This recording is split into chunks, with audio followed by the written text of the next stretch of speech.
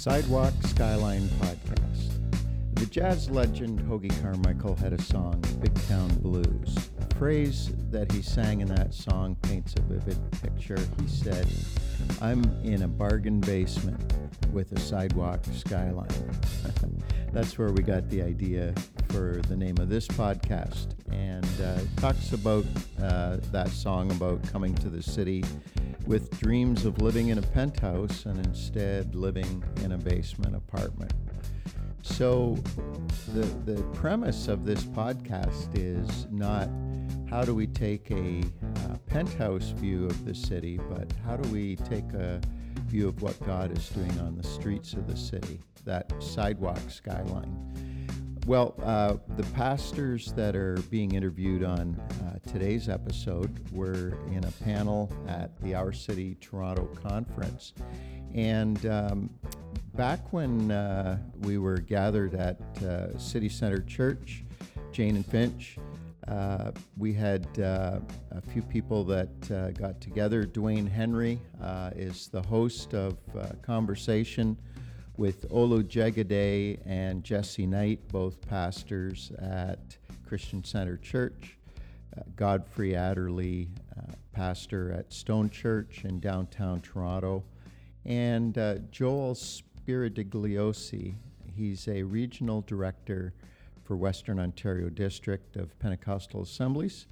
And he works with many pastors and ministries in the Toronto region. This is just a session that's filled with great insight from some great practitioners. So without further ado, let's look out the window of this basement apartment and see what's on the sidewalk. All right. So we're really happy to have all of you. And in regards, because of the time that we have, what we're going to try to do, we've got 6 questions to go through. And we're going to, actually we've got 5 questions to go through, which is good. I was going to say. So because we've got 4 panelists, we're going to try, or they're going to try to make their answers as succinct as possible. Mm-hmm. We want to do that so that we have ample time at the end if you want to ask any questions, which I'm sure that you will. Okay?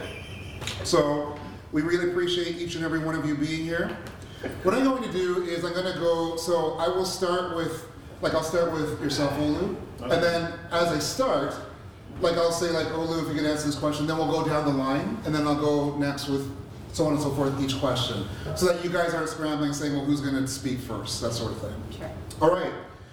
So Olu, we'll start with you, and then we'll go down the line. Tell us about your journey into loving the city. I came to Toronto 30 years ago. Kind of stumbling for the words. 30 years ago now, and just as a kind of a teenager and young adult, and as I look back, it's been really people. God has placed people. I was overwhelmed. Big city. I was a York student, and just found the church. The church is just about 1.5 kilometers from York University, and so that's kind of where my journey began. God just put awesome, amazing people in my life. The pastor here, seasoned in the city, ministering in the city, initiated me. And I didn't know God was making me love the city at that time. But I met families, invited me to their homes. It's just the theme has just been key people. And then, of course, as through the seasons, I became a pastor here. And then God tugged at our hearts to love the community even more and to love the city. And so I was living a little bit outside of the community. I was challenged, my wife and I, to actually move in and relocate. And I remember that was a period of a bit of tears. But God was saying, do you love the city? How much do you love the city? And so that's kind of a little bit of how our journey began and is. Godfrey. So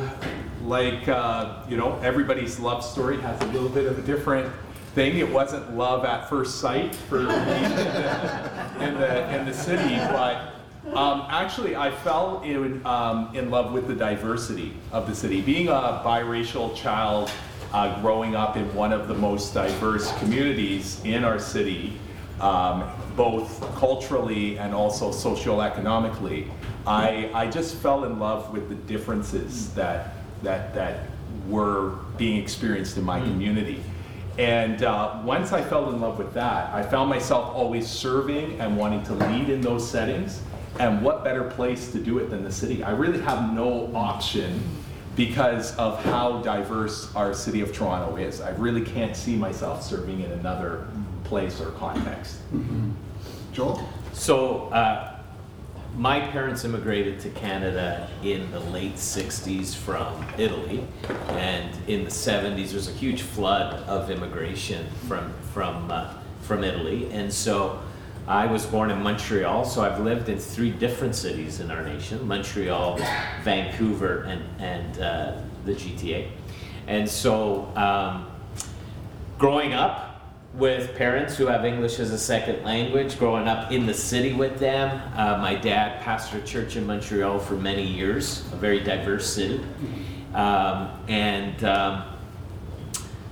He became a pretty influential leader in the city. The Montreal Gazette rated him top 10 influential leaders in the city back then. And part of that was because of a radio program he launched and a TV program, again reaching immigrants, newcomers to Canada. And people started to get saved, and I remember one instance that really short. A lady came to know Christ, and there was hundreds of people coming to know Christ through this ministry. And her husband was a mafia leader in the city. And so, of course, if you're Italian, you're Catholic, right? And so you're not this weird cult, right, is what they called us. And so he caught wind that his wife was being water baptized in a Pentecostal church. And so he needed to have a word with the minister, which happened to be my father. And he decided to have the word with him in the middle of his preaching on a Sunday morning with about 800 people in the crowd. And he decided to come with a butcher knife. And he came down the aisle yelling, "I'm gonna kill you!" Now, what he didn't know was that in an Italian church was lots of Italian ushers. And so they're not afraid. And so they basically grabbed this guy somehow. But I remember as a kid watching all this happen. Fast forward years later, my dad felt, along with my mom, called to plant a church in Vancouver with about 12 people, right on East Hastings and Nanaimo. And if you know the city of Vancouver, it's not the safest place in the city. But right in the heart of the city. And long story short, it was a Sunday night. I'm a little older by now, and I hear the door open of the auditorium, and I look back, and it's the same guy. So I'm thinking, we're done. Service ends, my mom's freaking out. She's like telling my dad, just get out, let's go. And of course, my dad goes right into the back of the auditorium to speak to this guy. Turns out he's on the run because of some issues he had with his mafia friends. And so he left his family, left everything, and was living on the streets of Vancouver with nothing. And it was in that moment where I saw my dad lead this man to Christ, get him a job, get him in English classes. And we were church planters, and I remember living in the attic of the church at night, going and clean offices to make ends meet. But I would say that was the beginning, that God gave me a love for the city. And so that's a little bit of my story. Awesome. Jessie? All right, I first came to the city as a student in 2003 from rural Mississauga. I fully committed my life to Christ through a Bible study that was happening on my campus, which was actually being led by my now husband, John Knight, who was a brand new believer at the time. And so my first experiences with urban ministry were actually on the campus and also on the streets of downtown, because our friends used to go down every week with our Bible study group and students we were reaching on campus, and we would hand out hot chocolate and befriend people who were homeless or street involved. And so we had just lots of great conversations out on the street, and that really formed me, and my spiritual convictions were very formed by my time as a student and on the street. I also started attending Christian Center as a student in 2006, and after about a year, I got married to John, and we came on staff as outreach workers in what is now our church's nonprofit inner city outreach. At the time, it wasn't called that yet, but we were running after school programs and internship programs and things like that. My family now just lives down the street. I have 2 daughters who are 12 and 10, and they grew up here in the neighborhood. Actually, my youngest daughter was literally born in my house down the street. I had a home birth, so she's like as Jane and Finch as they can come. Born right on the block. For about 10 years, we've been running the student ministries here at Christian Center together. And so I've been blessed to have just a wide variety of urban ministry experiences. And actually, I was very fortunate as a young leader, even in my early 20s, to be able to experience a lot of different types of urban ministry with different age groups and different people groups, lots of different cultures. And so I got to try a lot of things, but my greatest passion has been reaching and discipling youth in our community. I love Jane and Finch. I love Christian Center. I wish that every hood in our city could have a Christian Center as part of it. Our church is a second home to many. Some of my youth are actually here in the room back there. Would you guys like to wave? Welcome, guys. Happy to have you. Christian Center is really a second home to so many people. It's where a lot of people have their first jobs. It provides an alternative community for our young people where they can come and they can have healing and support so that they can break down a lot of the stereotypes and statistics that are part of our neighborhood. They can break out of generational challenges that they face. And so I love Toronto. Let me give you a couple reasons. I won't take too much time. I love specifically our neighborhood. I love the random firework displays at every conceivable holiday. Not put on by the government, just, put on by the neighborhood. I love the busy playgrounds as soon as the weather's nice. I love that people play their music off their balconies. I love all the different foods from all the different cultures. I love good rap music. I say good rap music, because it's not all good. I love that there's no mosquitoes here, because in Muskoka you get eaten alive by the time the sun goes down. I love that the Raptors won a championship. Woo, go Raptors. Yeah. I love getting season passes to Wonderland. I love making basketball highlight reels for the youth so they feel awesome. And most of all, I just love watching diverse people come together, united through Christ and love for one another.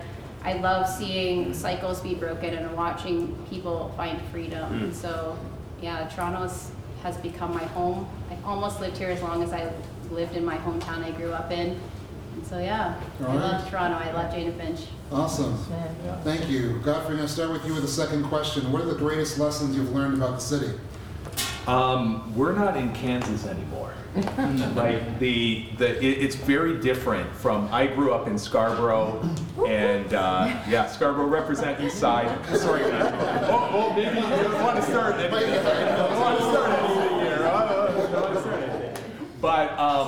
But we noticed the difference. Now we're right in the core. We're right down at Yonge and Bloor. And one of the things we realize is that the city just moves at a different speed, and the closer to the center of it you get, the faster it goes. Mm-hmm. And this was brought to my attention actually by my kids. We were driving down to meet the congregation at Stone Church for the very first time, and my kids were looking out the windows, my 2 boys, and they said, "Dad, why is everybody like rushing around?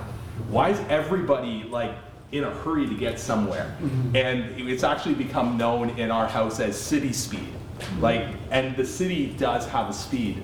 And that speed is, it's always exciting, there's always something happening, but it also leads to, and I don't want to get into the next question with challenges, but because people are in such a hurry and everything is moving so fast, and there's a transient sort of nature to things, it makes it really difficult to do things like build relationship and establish discipleship.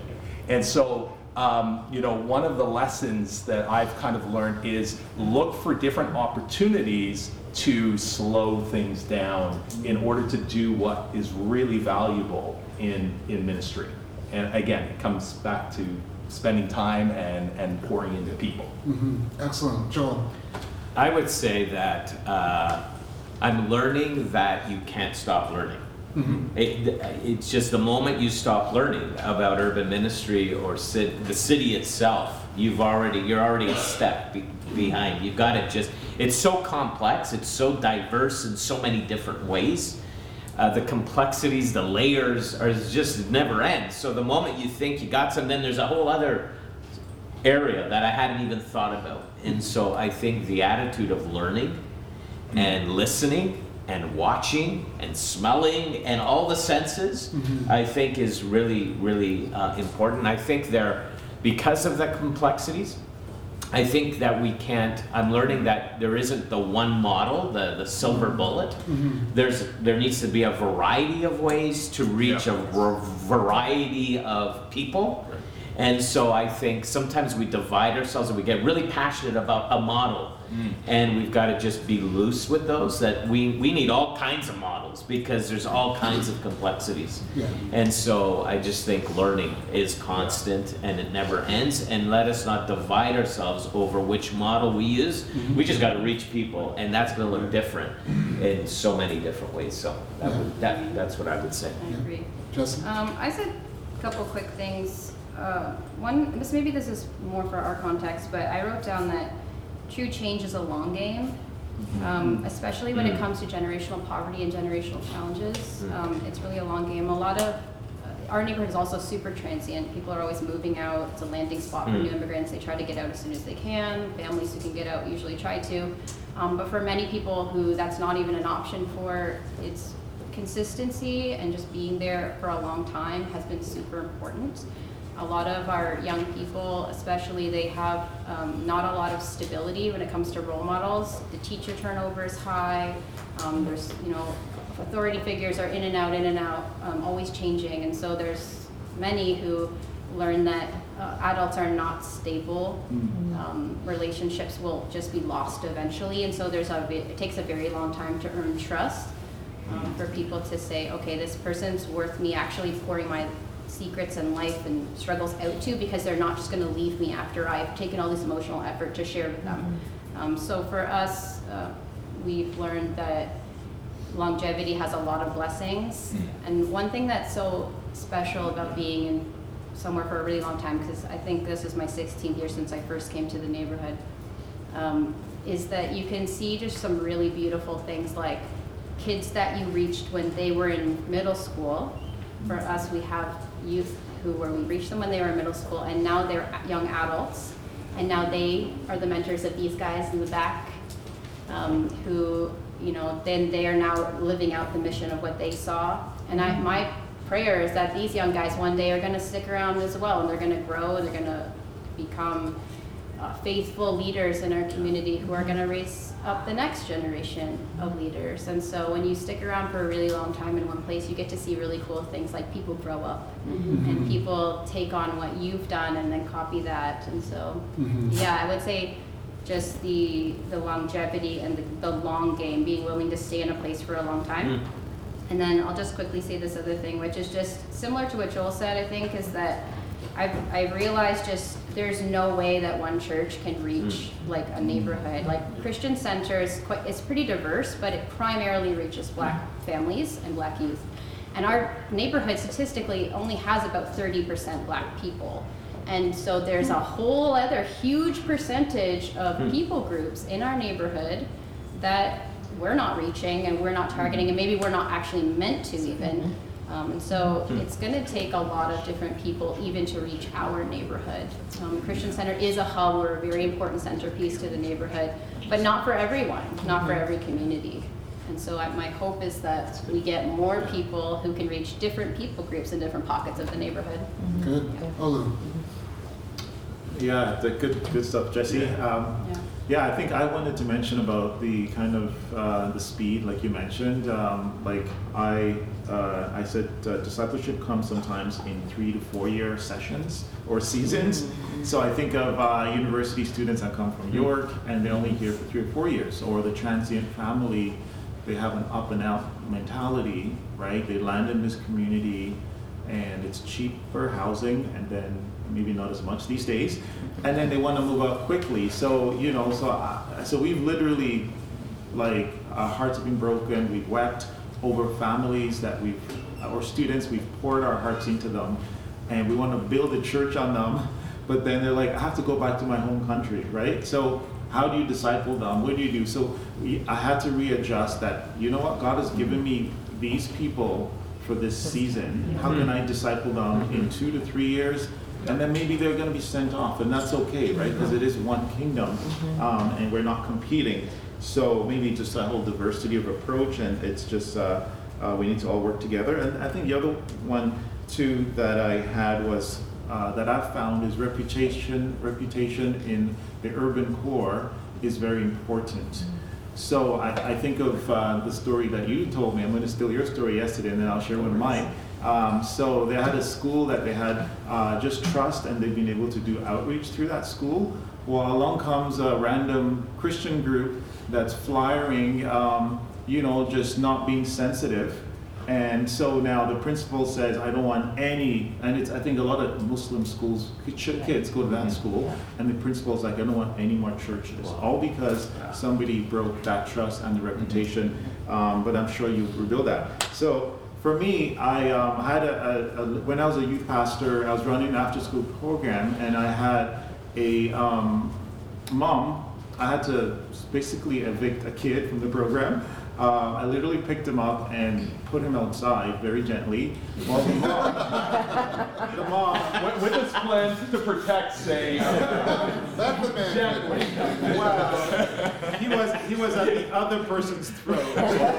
So The lesser of two evils. exactly, Okay, we had all to right. separate, Fair and we're like, enough. here, he can leave. And he was only 9 or 10. So the mom came 30 minutes later, and she just burst into the office. She's like, where's that pastor? And she literally came and she swung at me, this tough lady. And so she swung at me. Thankfully, she missed. But the long and short of the story is that, what happened was then there was some trauma in their family. She and her son had stopped coming, but then she allowed us to come. We helped her to mourn, and God just restored. And then it became, this church is a church to go to, and the reputation is restored, and others would come, right, because of her. So it's a village, like the lady was saying, and everybody hears, everybody knows what you're doing. So you got to watch and you got to protect so that other people don't spoil the reputation and the fame of the name of Jesus. Excellent. All right, Joel, what's the hardest ministry challenge you see in the city? Well, I would say naturally we would probably think resources, it's very expensive, real estate, all of these, the challenges that people are facing, socioeconomic challenges, the racism, all of that stuff. But I would say at the top that I just feel is our biggest challenge is that the laborers are few. I think the harvest is plentiful, as Jesus said, but the laborers are few. And so when we as a district are thinking about and dreaming, this is what the title is, dreaming, is to plant Christ communities all throughout our city, in the Toronto proper, but to find leaders like these amazing people is really hard. And for a variety of reasons, because it's going to mean getting out of our comfort zone. As a fellowship, I'll just speak in our context of Pentecostal Assemblies of Canada, we've become very good at suburban and rural ministry, and so we've left the city, and it's good that we're good at suburban and rural, but we need people who are called to go to the city, as missionaries are called to go abroad. And so I think that would be our primary challenge from my perspective, is that the laborers are few. Okay. Jessie? If you'd asked me this when I first started as a pastor 10 years ago or so, I probably would have said maybe something like gun violence or something related to that. But actually, I would say the mental health crisis is the biggest challenge that I'm seeing now. In our context, where it's low-income neighborhoods, there's even extra maybe barriers for the mental health crisis. One, there's still many families that come from different cultures that don't acknowledge mental health as a thing. So there's many young people saying, I need help, but I can't tell my parents I need counseling. Yeah. Funding, of course, is always forever going to be an issue for low-income people, especially low-income youth who maybe are doing this not even with the support of their family. And then also just access to counselors that represent the youth. So a lot of our youth are looking for counselors that are Black or brown, and they don't have as many of them, or it's not where we can partner with them financially to have it subsidized. So we have access issues on multiple levels, personnel, funding, and also parental support. And so the mental health crisis is connected to gang violence, and it's connected to these different other issues that we have. And so we have all these young people who just are falling apart. They have so much childhood trauma. They have very difficult home lives, and we need to get them counseling. And so our church has started fundraising. We have something called Project Impact, which part of it is fundraising for youth counseling, but we're trying to also partner with other organizations to get access to especially a diverse range of counselors. So yeah, mental health crisis for sure. Okay, Olu. So I would say a couple of things. So walking in solidarity with other churches and ministries. I think that's the hardest thing. We are a village, but yet everyone's trying to do their own thing. So in the city, it's so hard to work with other ministries. I think because a lot of ministries and churches, they have a block mentality. This is my block. I'm gonna, safeguard it and push your way. Sometimes for good reasons, like the story we just told, right? But it's just a challenge. And but to be effective in the city, it's kind of like a double-edged sword. You have to have a block mentality. You have to know your neighborhood, because this area is different from that area. So we have to be specialists of our area. So it's inherent in the necessities of our ministries that we have a block mentality, but yet it hinders us from walking together and gaining from the other. So we need to find a way to bridge that gap, because other ministries have good things, and this is why this conference is good, right? That we can network. I think also part of the challenge is that I see ministries that come into the community and they have more of a short-term agenda, or even into the city. They want to plant a church, which is great, but they're not necessarily thinking of the way the city moves and flexes, and the fact that you need to, it's like some of these businesses that say before you can launch a franchise, you have to live in that city. You need to take time to know that. So just having a short-term agenda mentality is really hindering the city, as opposed to having a stickability. Like when we moved into this part of the city, having that allowed us to have that stickability, because we understood what was going on in the area. So I think that's sort of what I want to share. Yeah, excellent. Yes, I'll go back to people again. One of the challenges with working with people that we've been experiencing is, again, just the transient nature, right? And so it informs our models of ministry. It informs the new learning that we have to do. It's kind of a thing that comes together at our Davenport campus. We've been able to assess through relationships with the schools and with families there that in a 10-year period, there's a 95% turnover in families with kids. 95%. And so that means that you're constantly going, so any conventional sort of, hey, we're gonna have kids ministry, and then our kids ministry is gonna become a youth ministry, and then our youth ministry is gonna become a young adult ministry, that doesn't exist in the core of the city and in many other communities as well. And so it's trying to find out, again, how we can give, how we can get the discipleship and get people on the right path, or contribute what we can to their journey as quickly as we can, and send them off to whatever's next for them. And so that's been a hard challenge, but it keeps us, on our toes and looking for ways to work with other groups and to do things a little differently. All right. 2 more panel questions, and we'll open it up. So think about what you want to ask them. Jessie, what is the greatest surprise you discovered about ministry in the city? Okay, I had trouble coming up with this, but this is what I ended up writing down. I think I'm surprised by how many people think they can't do urban ministry. Okay. I don't know if anyone else is going to agree with this, but I feel like if I had like $5 for every time somebody said the phrase, "Oh, I could never do that," like I would probably could put my kids through college. So like, maybe like just I'm sometimes surprised by the reluctance. Like I do get it. There's practical challenges. The city's very expensive. Urban ministry can be very difficult. But ministry everywhere is difficult, so I don't really think it's that different. But my response to that phrase of I could never live in Jane and Finch, or I could never, I'm not a city person, I could never live in the city, is like, of course you can. I'm from like the country, I'm from the country, and I came here and I work with urban youth in our neighborhood, and like it's not been a thing. So not to say that I came here ignorant, and I came here and made lots of silly cultural mistakes when I first came, but I loved and I listened and I learned, and I'm still learning, and we can all do whatever God calls us to do. So I think that and maybe this is not relevant to people in this room, but maybe it is. I just think we need to have more faith in God when he calls us to do something, or be more open-hearted about what he might call us to do. I'd say this about foreign missions and things as well, is that of course you can. Of course you can do it. You come and you just trust that God will help you. Love removes all kinds of barriers.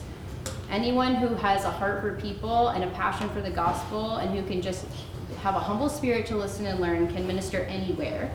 And you just have to be humble. And so I think it's a lie of the enemy to tell people that it's too hard, or I won't be able to relate to people, or whatever the next thing is. At the end of the day, I think we just can't believe lies that are mostly rooted in fear and fantasy as well, and maybe the media even, that's not always accurate.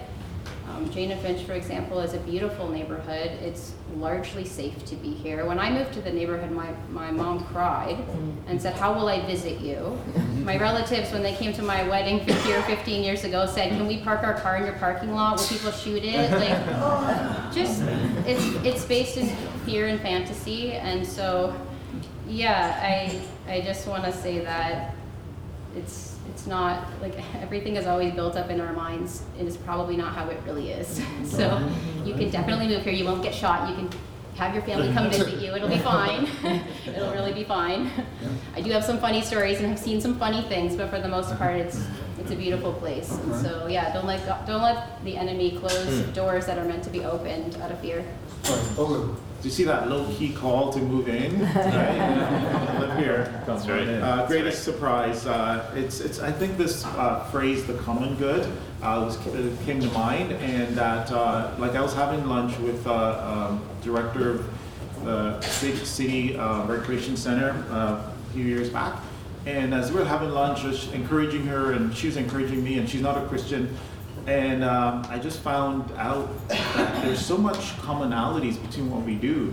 And she cares for the city, she cares for the community, she cares, I was a youth pastor then, she cares for the kids. In fact, we had similar kids that we're both serving.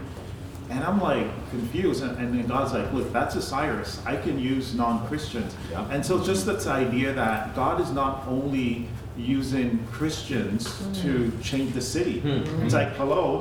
And so I'm called to partner with these people. And if you look at Jesus, when you call people to be in the kingdom of God, it was a process, right? And so as we build relationships, people can participate in the kingdom of God even if they haven't met the King, by doing the common good, by helping. And so just having a more of an expansive partnership sort of philosophy has helped me. And there's a lady that I'm kind of discipling, where she's a small business owner, and she would text me, "Can you pray for me?" She's been generous to the ministry, but she doesn't know Jesus. Why do you do good? Because it makes me feel good. Well, let me slip her a book, let me share.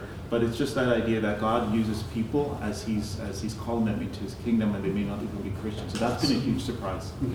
Yeah, I'm gonna just jump right on that, because the biggest surprise for me, especially again being downtown, city speed, the whole thing, is that people actually want better communities. They're looking for community. They're willing to invest, even if they're not a part of the church. The people that and the organizations that I'm talking to, as long as they see that you're looking out for the community, they're more than willing to work with you and to see that happen. And to be quite honest, I was surprised by that. I just felt like it's going to be just us working, and everybody else in the community doesn't want to or is worried about their own thing or agenda. But once again, they see you as a community.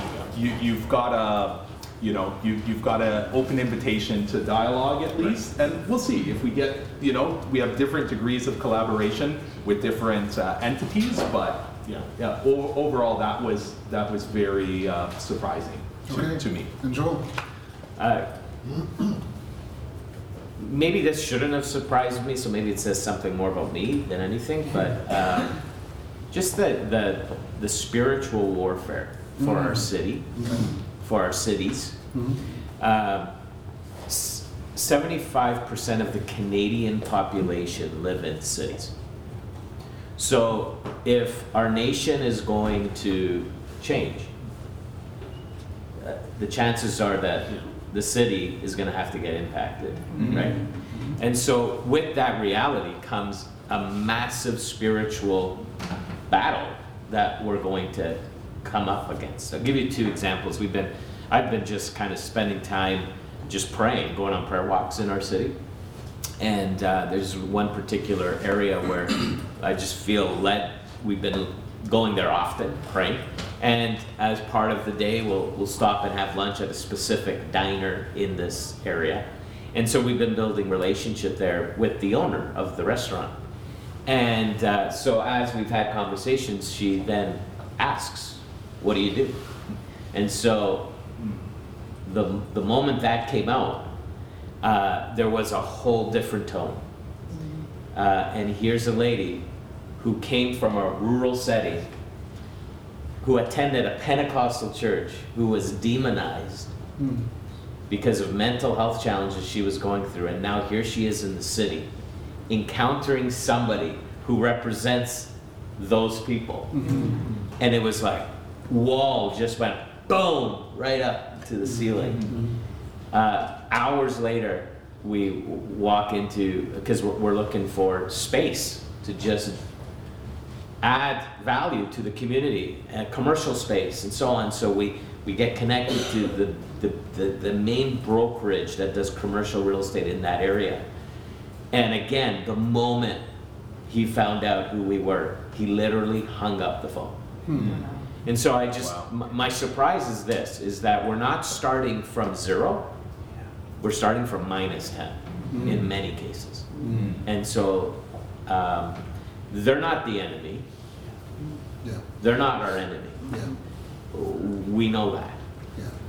But we are fighting against principalities that are holding people from coming into a knowledge of Christ. Wow. Thank you for sharing that. Last question, starting with Olu again. If you can imagine what the landscape of ministry looks like in the city of Toronto 10 years from now, what would you like to see?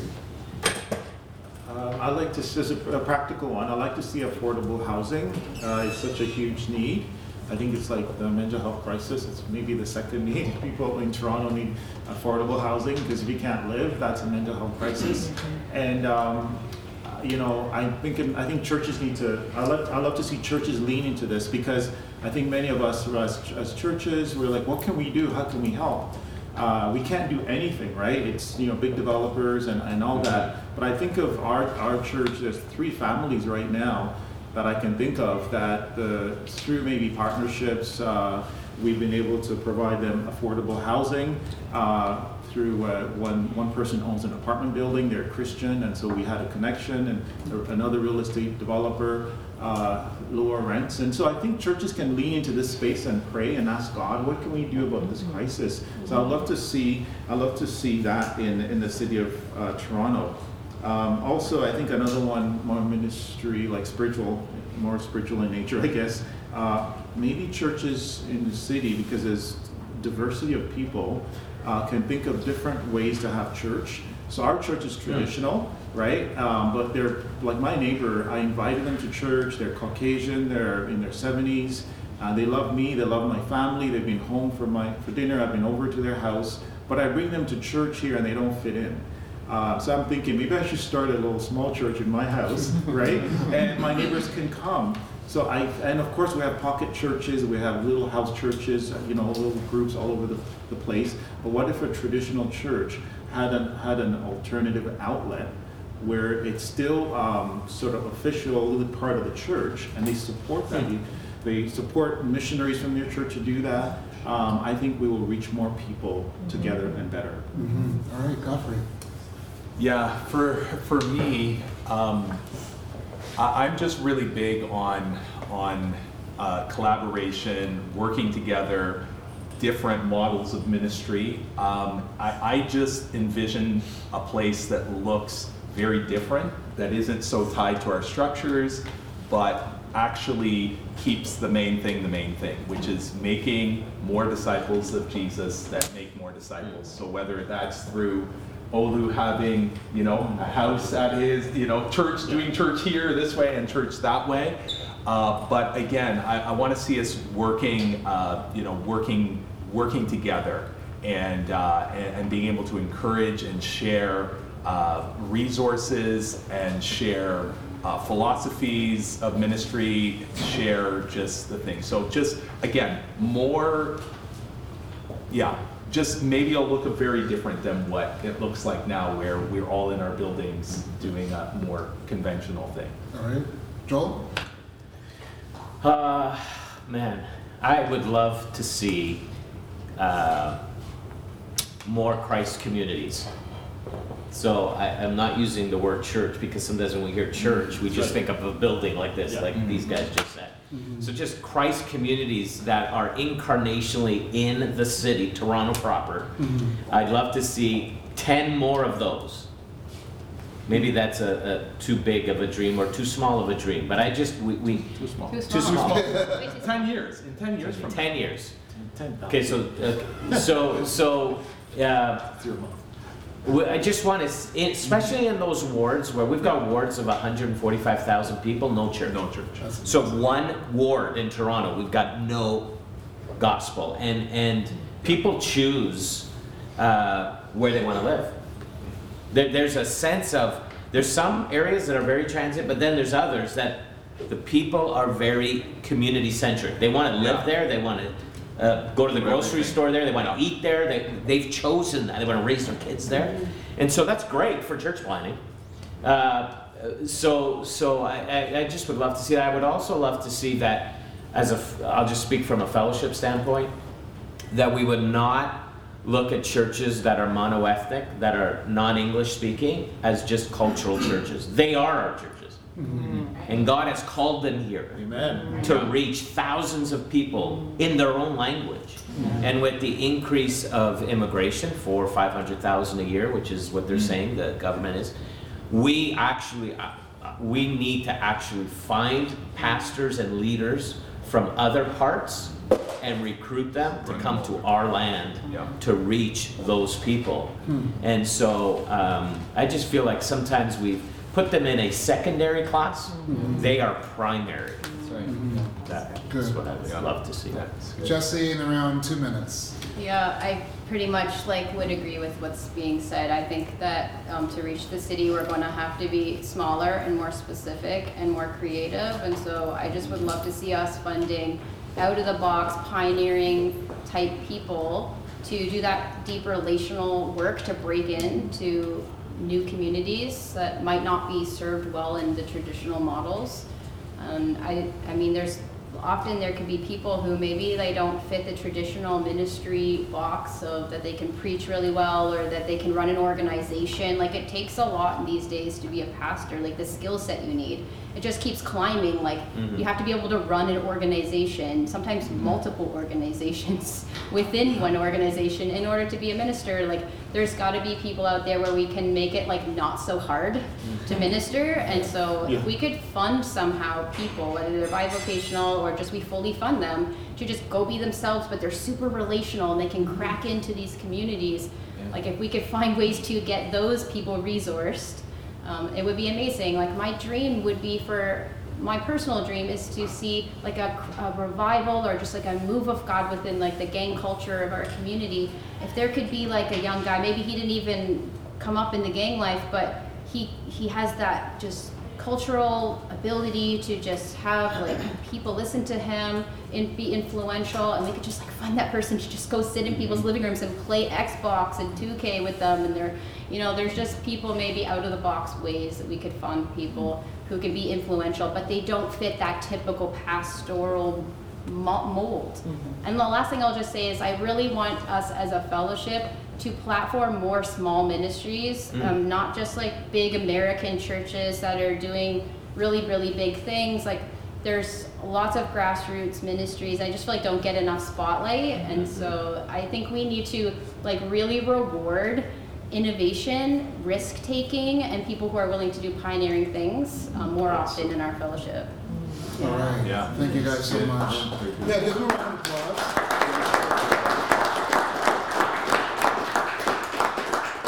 So we've got a few minutes, so we want to throw it open to any questions that you may have. So if you've got a question, just put up your hand and I'll point at you, and then you could ask the question.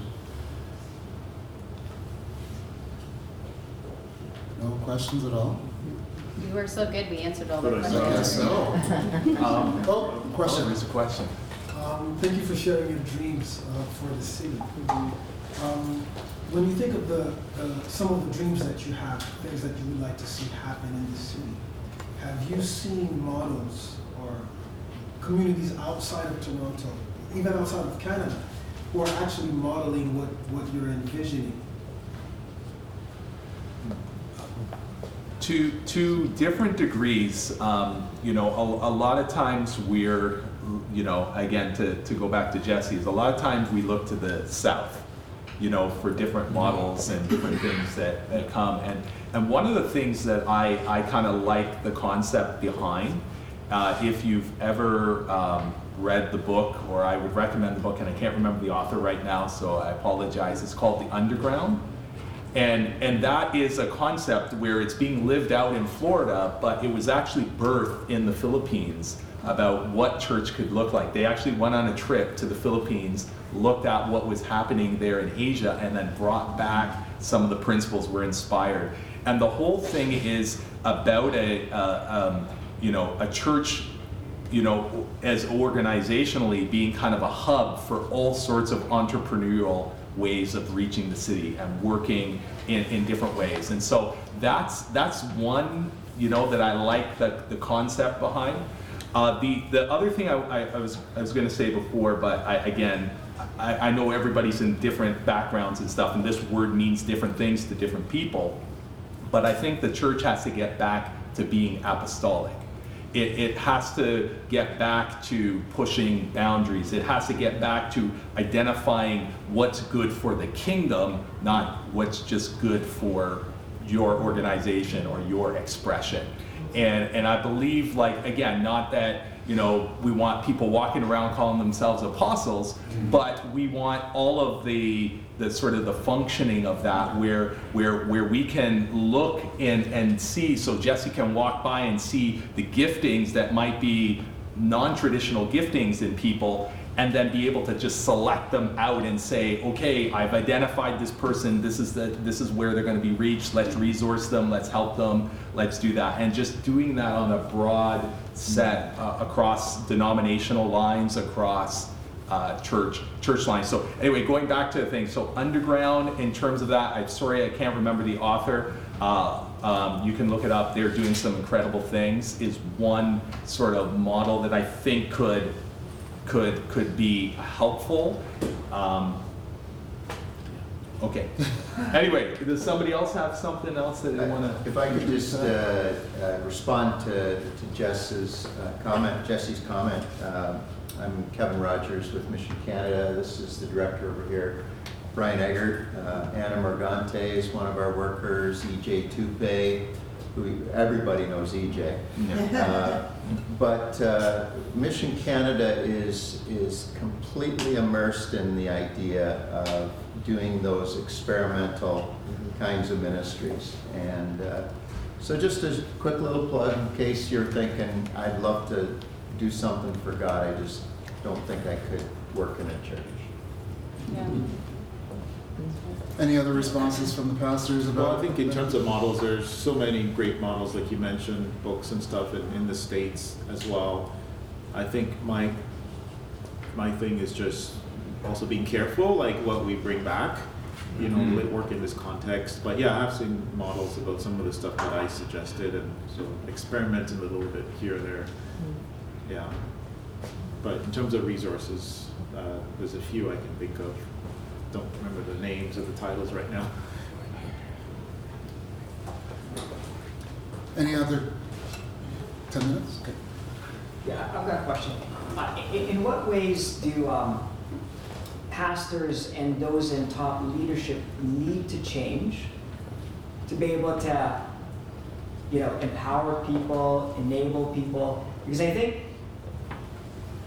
if stuff's not happening, sometimes it's because we get in the way.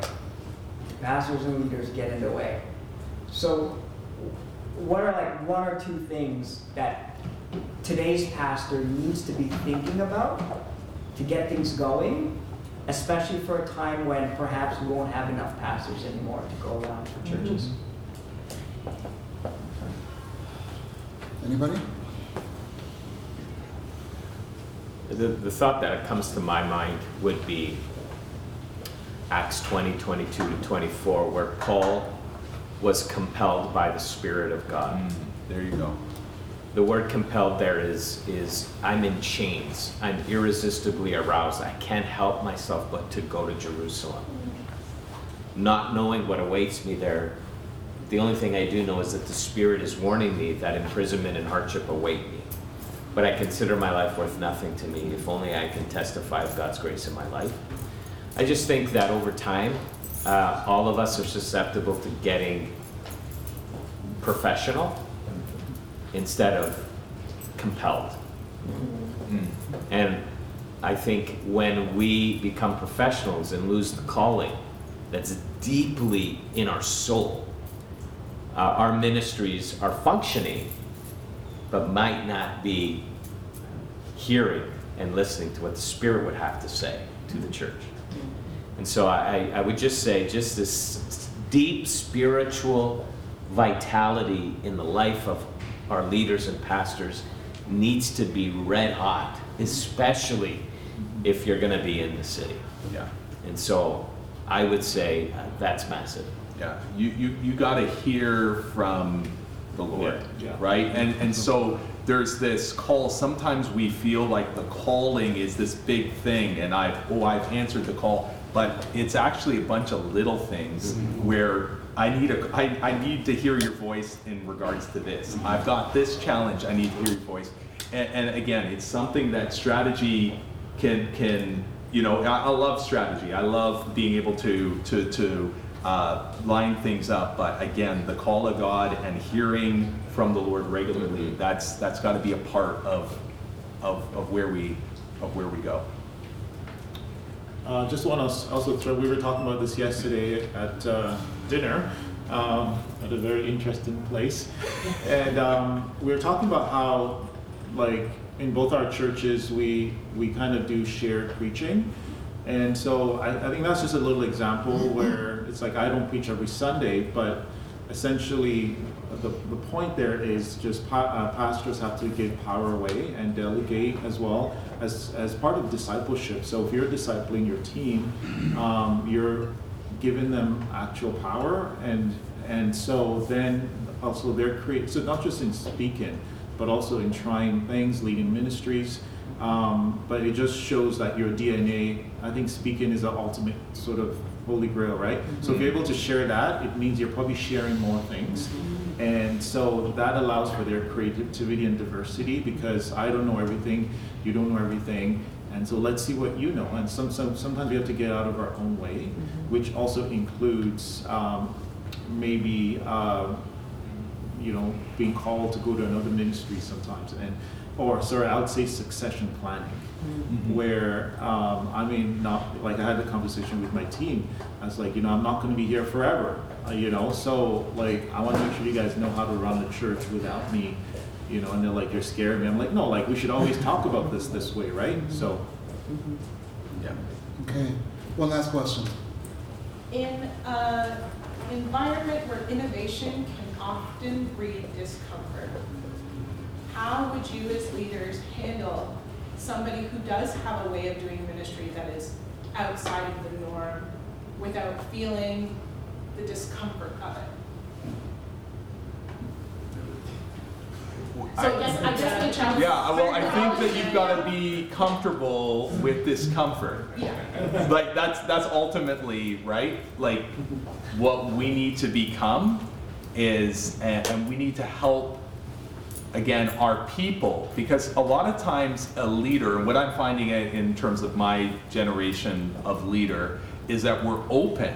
We're more open than we've ever been before. The people that are coming after us are even more open than we are. But a lot of times it's our people, the people who are the stakeholders, that we're afraid to ruffle feathers, right? And so that involves some conversations with your board sometimes that are uncomfortable. But letting people know that this is the reason why we're doing things the way that we are. But again, like, not that we use it as, it's not spiritual manipulation. You don't want to say, I heard from the Lord, this is why we have to do it this way. But you need to be fully convinced that you've heard from the Lord so that you can have those tough conversations and that you're willing to go through the discomfort. And, we said this to our church family several times during the pandemic, is that we're going to inconvenience ourselves so that we can make other people comfortable. Right? You may want to do this. You may think this is the best way to do it or that way, but this is what we're going to do it, and we understand it's inconvenient. We understand that you don't like it, but how much do you love people and want to see them be able to come into an environment that they would have been excluded from if that didn't happen? So I don't know if I answered your question, Denise, but yeah, so it's very much along those lines of where we need Barnabases to actually yield for some Pauls. Right? Yeah. Some people to go ahead of us and say, I believe in the ministry that this person has or does. And in this room, there may be tons of people whose dreams and visions don't align with our natural understanding of church. How do we lend our influence as leaders and pastors to make room for ministries that don't yet exist, that are not the way we would do it? And I think that's the question, that 10 years down the road, will we have or will we not have done that? Yeah, it's a great thing. And what I've learned, just kind of, again, Stone Church is a very, when I came 3 years ago, it's a very traditional church. It had the same service time for 30 years, right? Like it would, so when I started changing service times and I started doing those things, those were some uncomfortable moments. But what I also found is that a lot of times we envision what we want it to look like, but I've realized that we can't just start doing everything in a new way. But what you do is you just slowly move people along and you cater to the people that you have.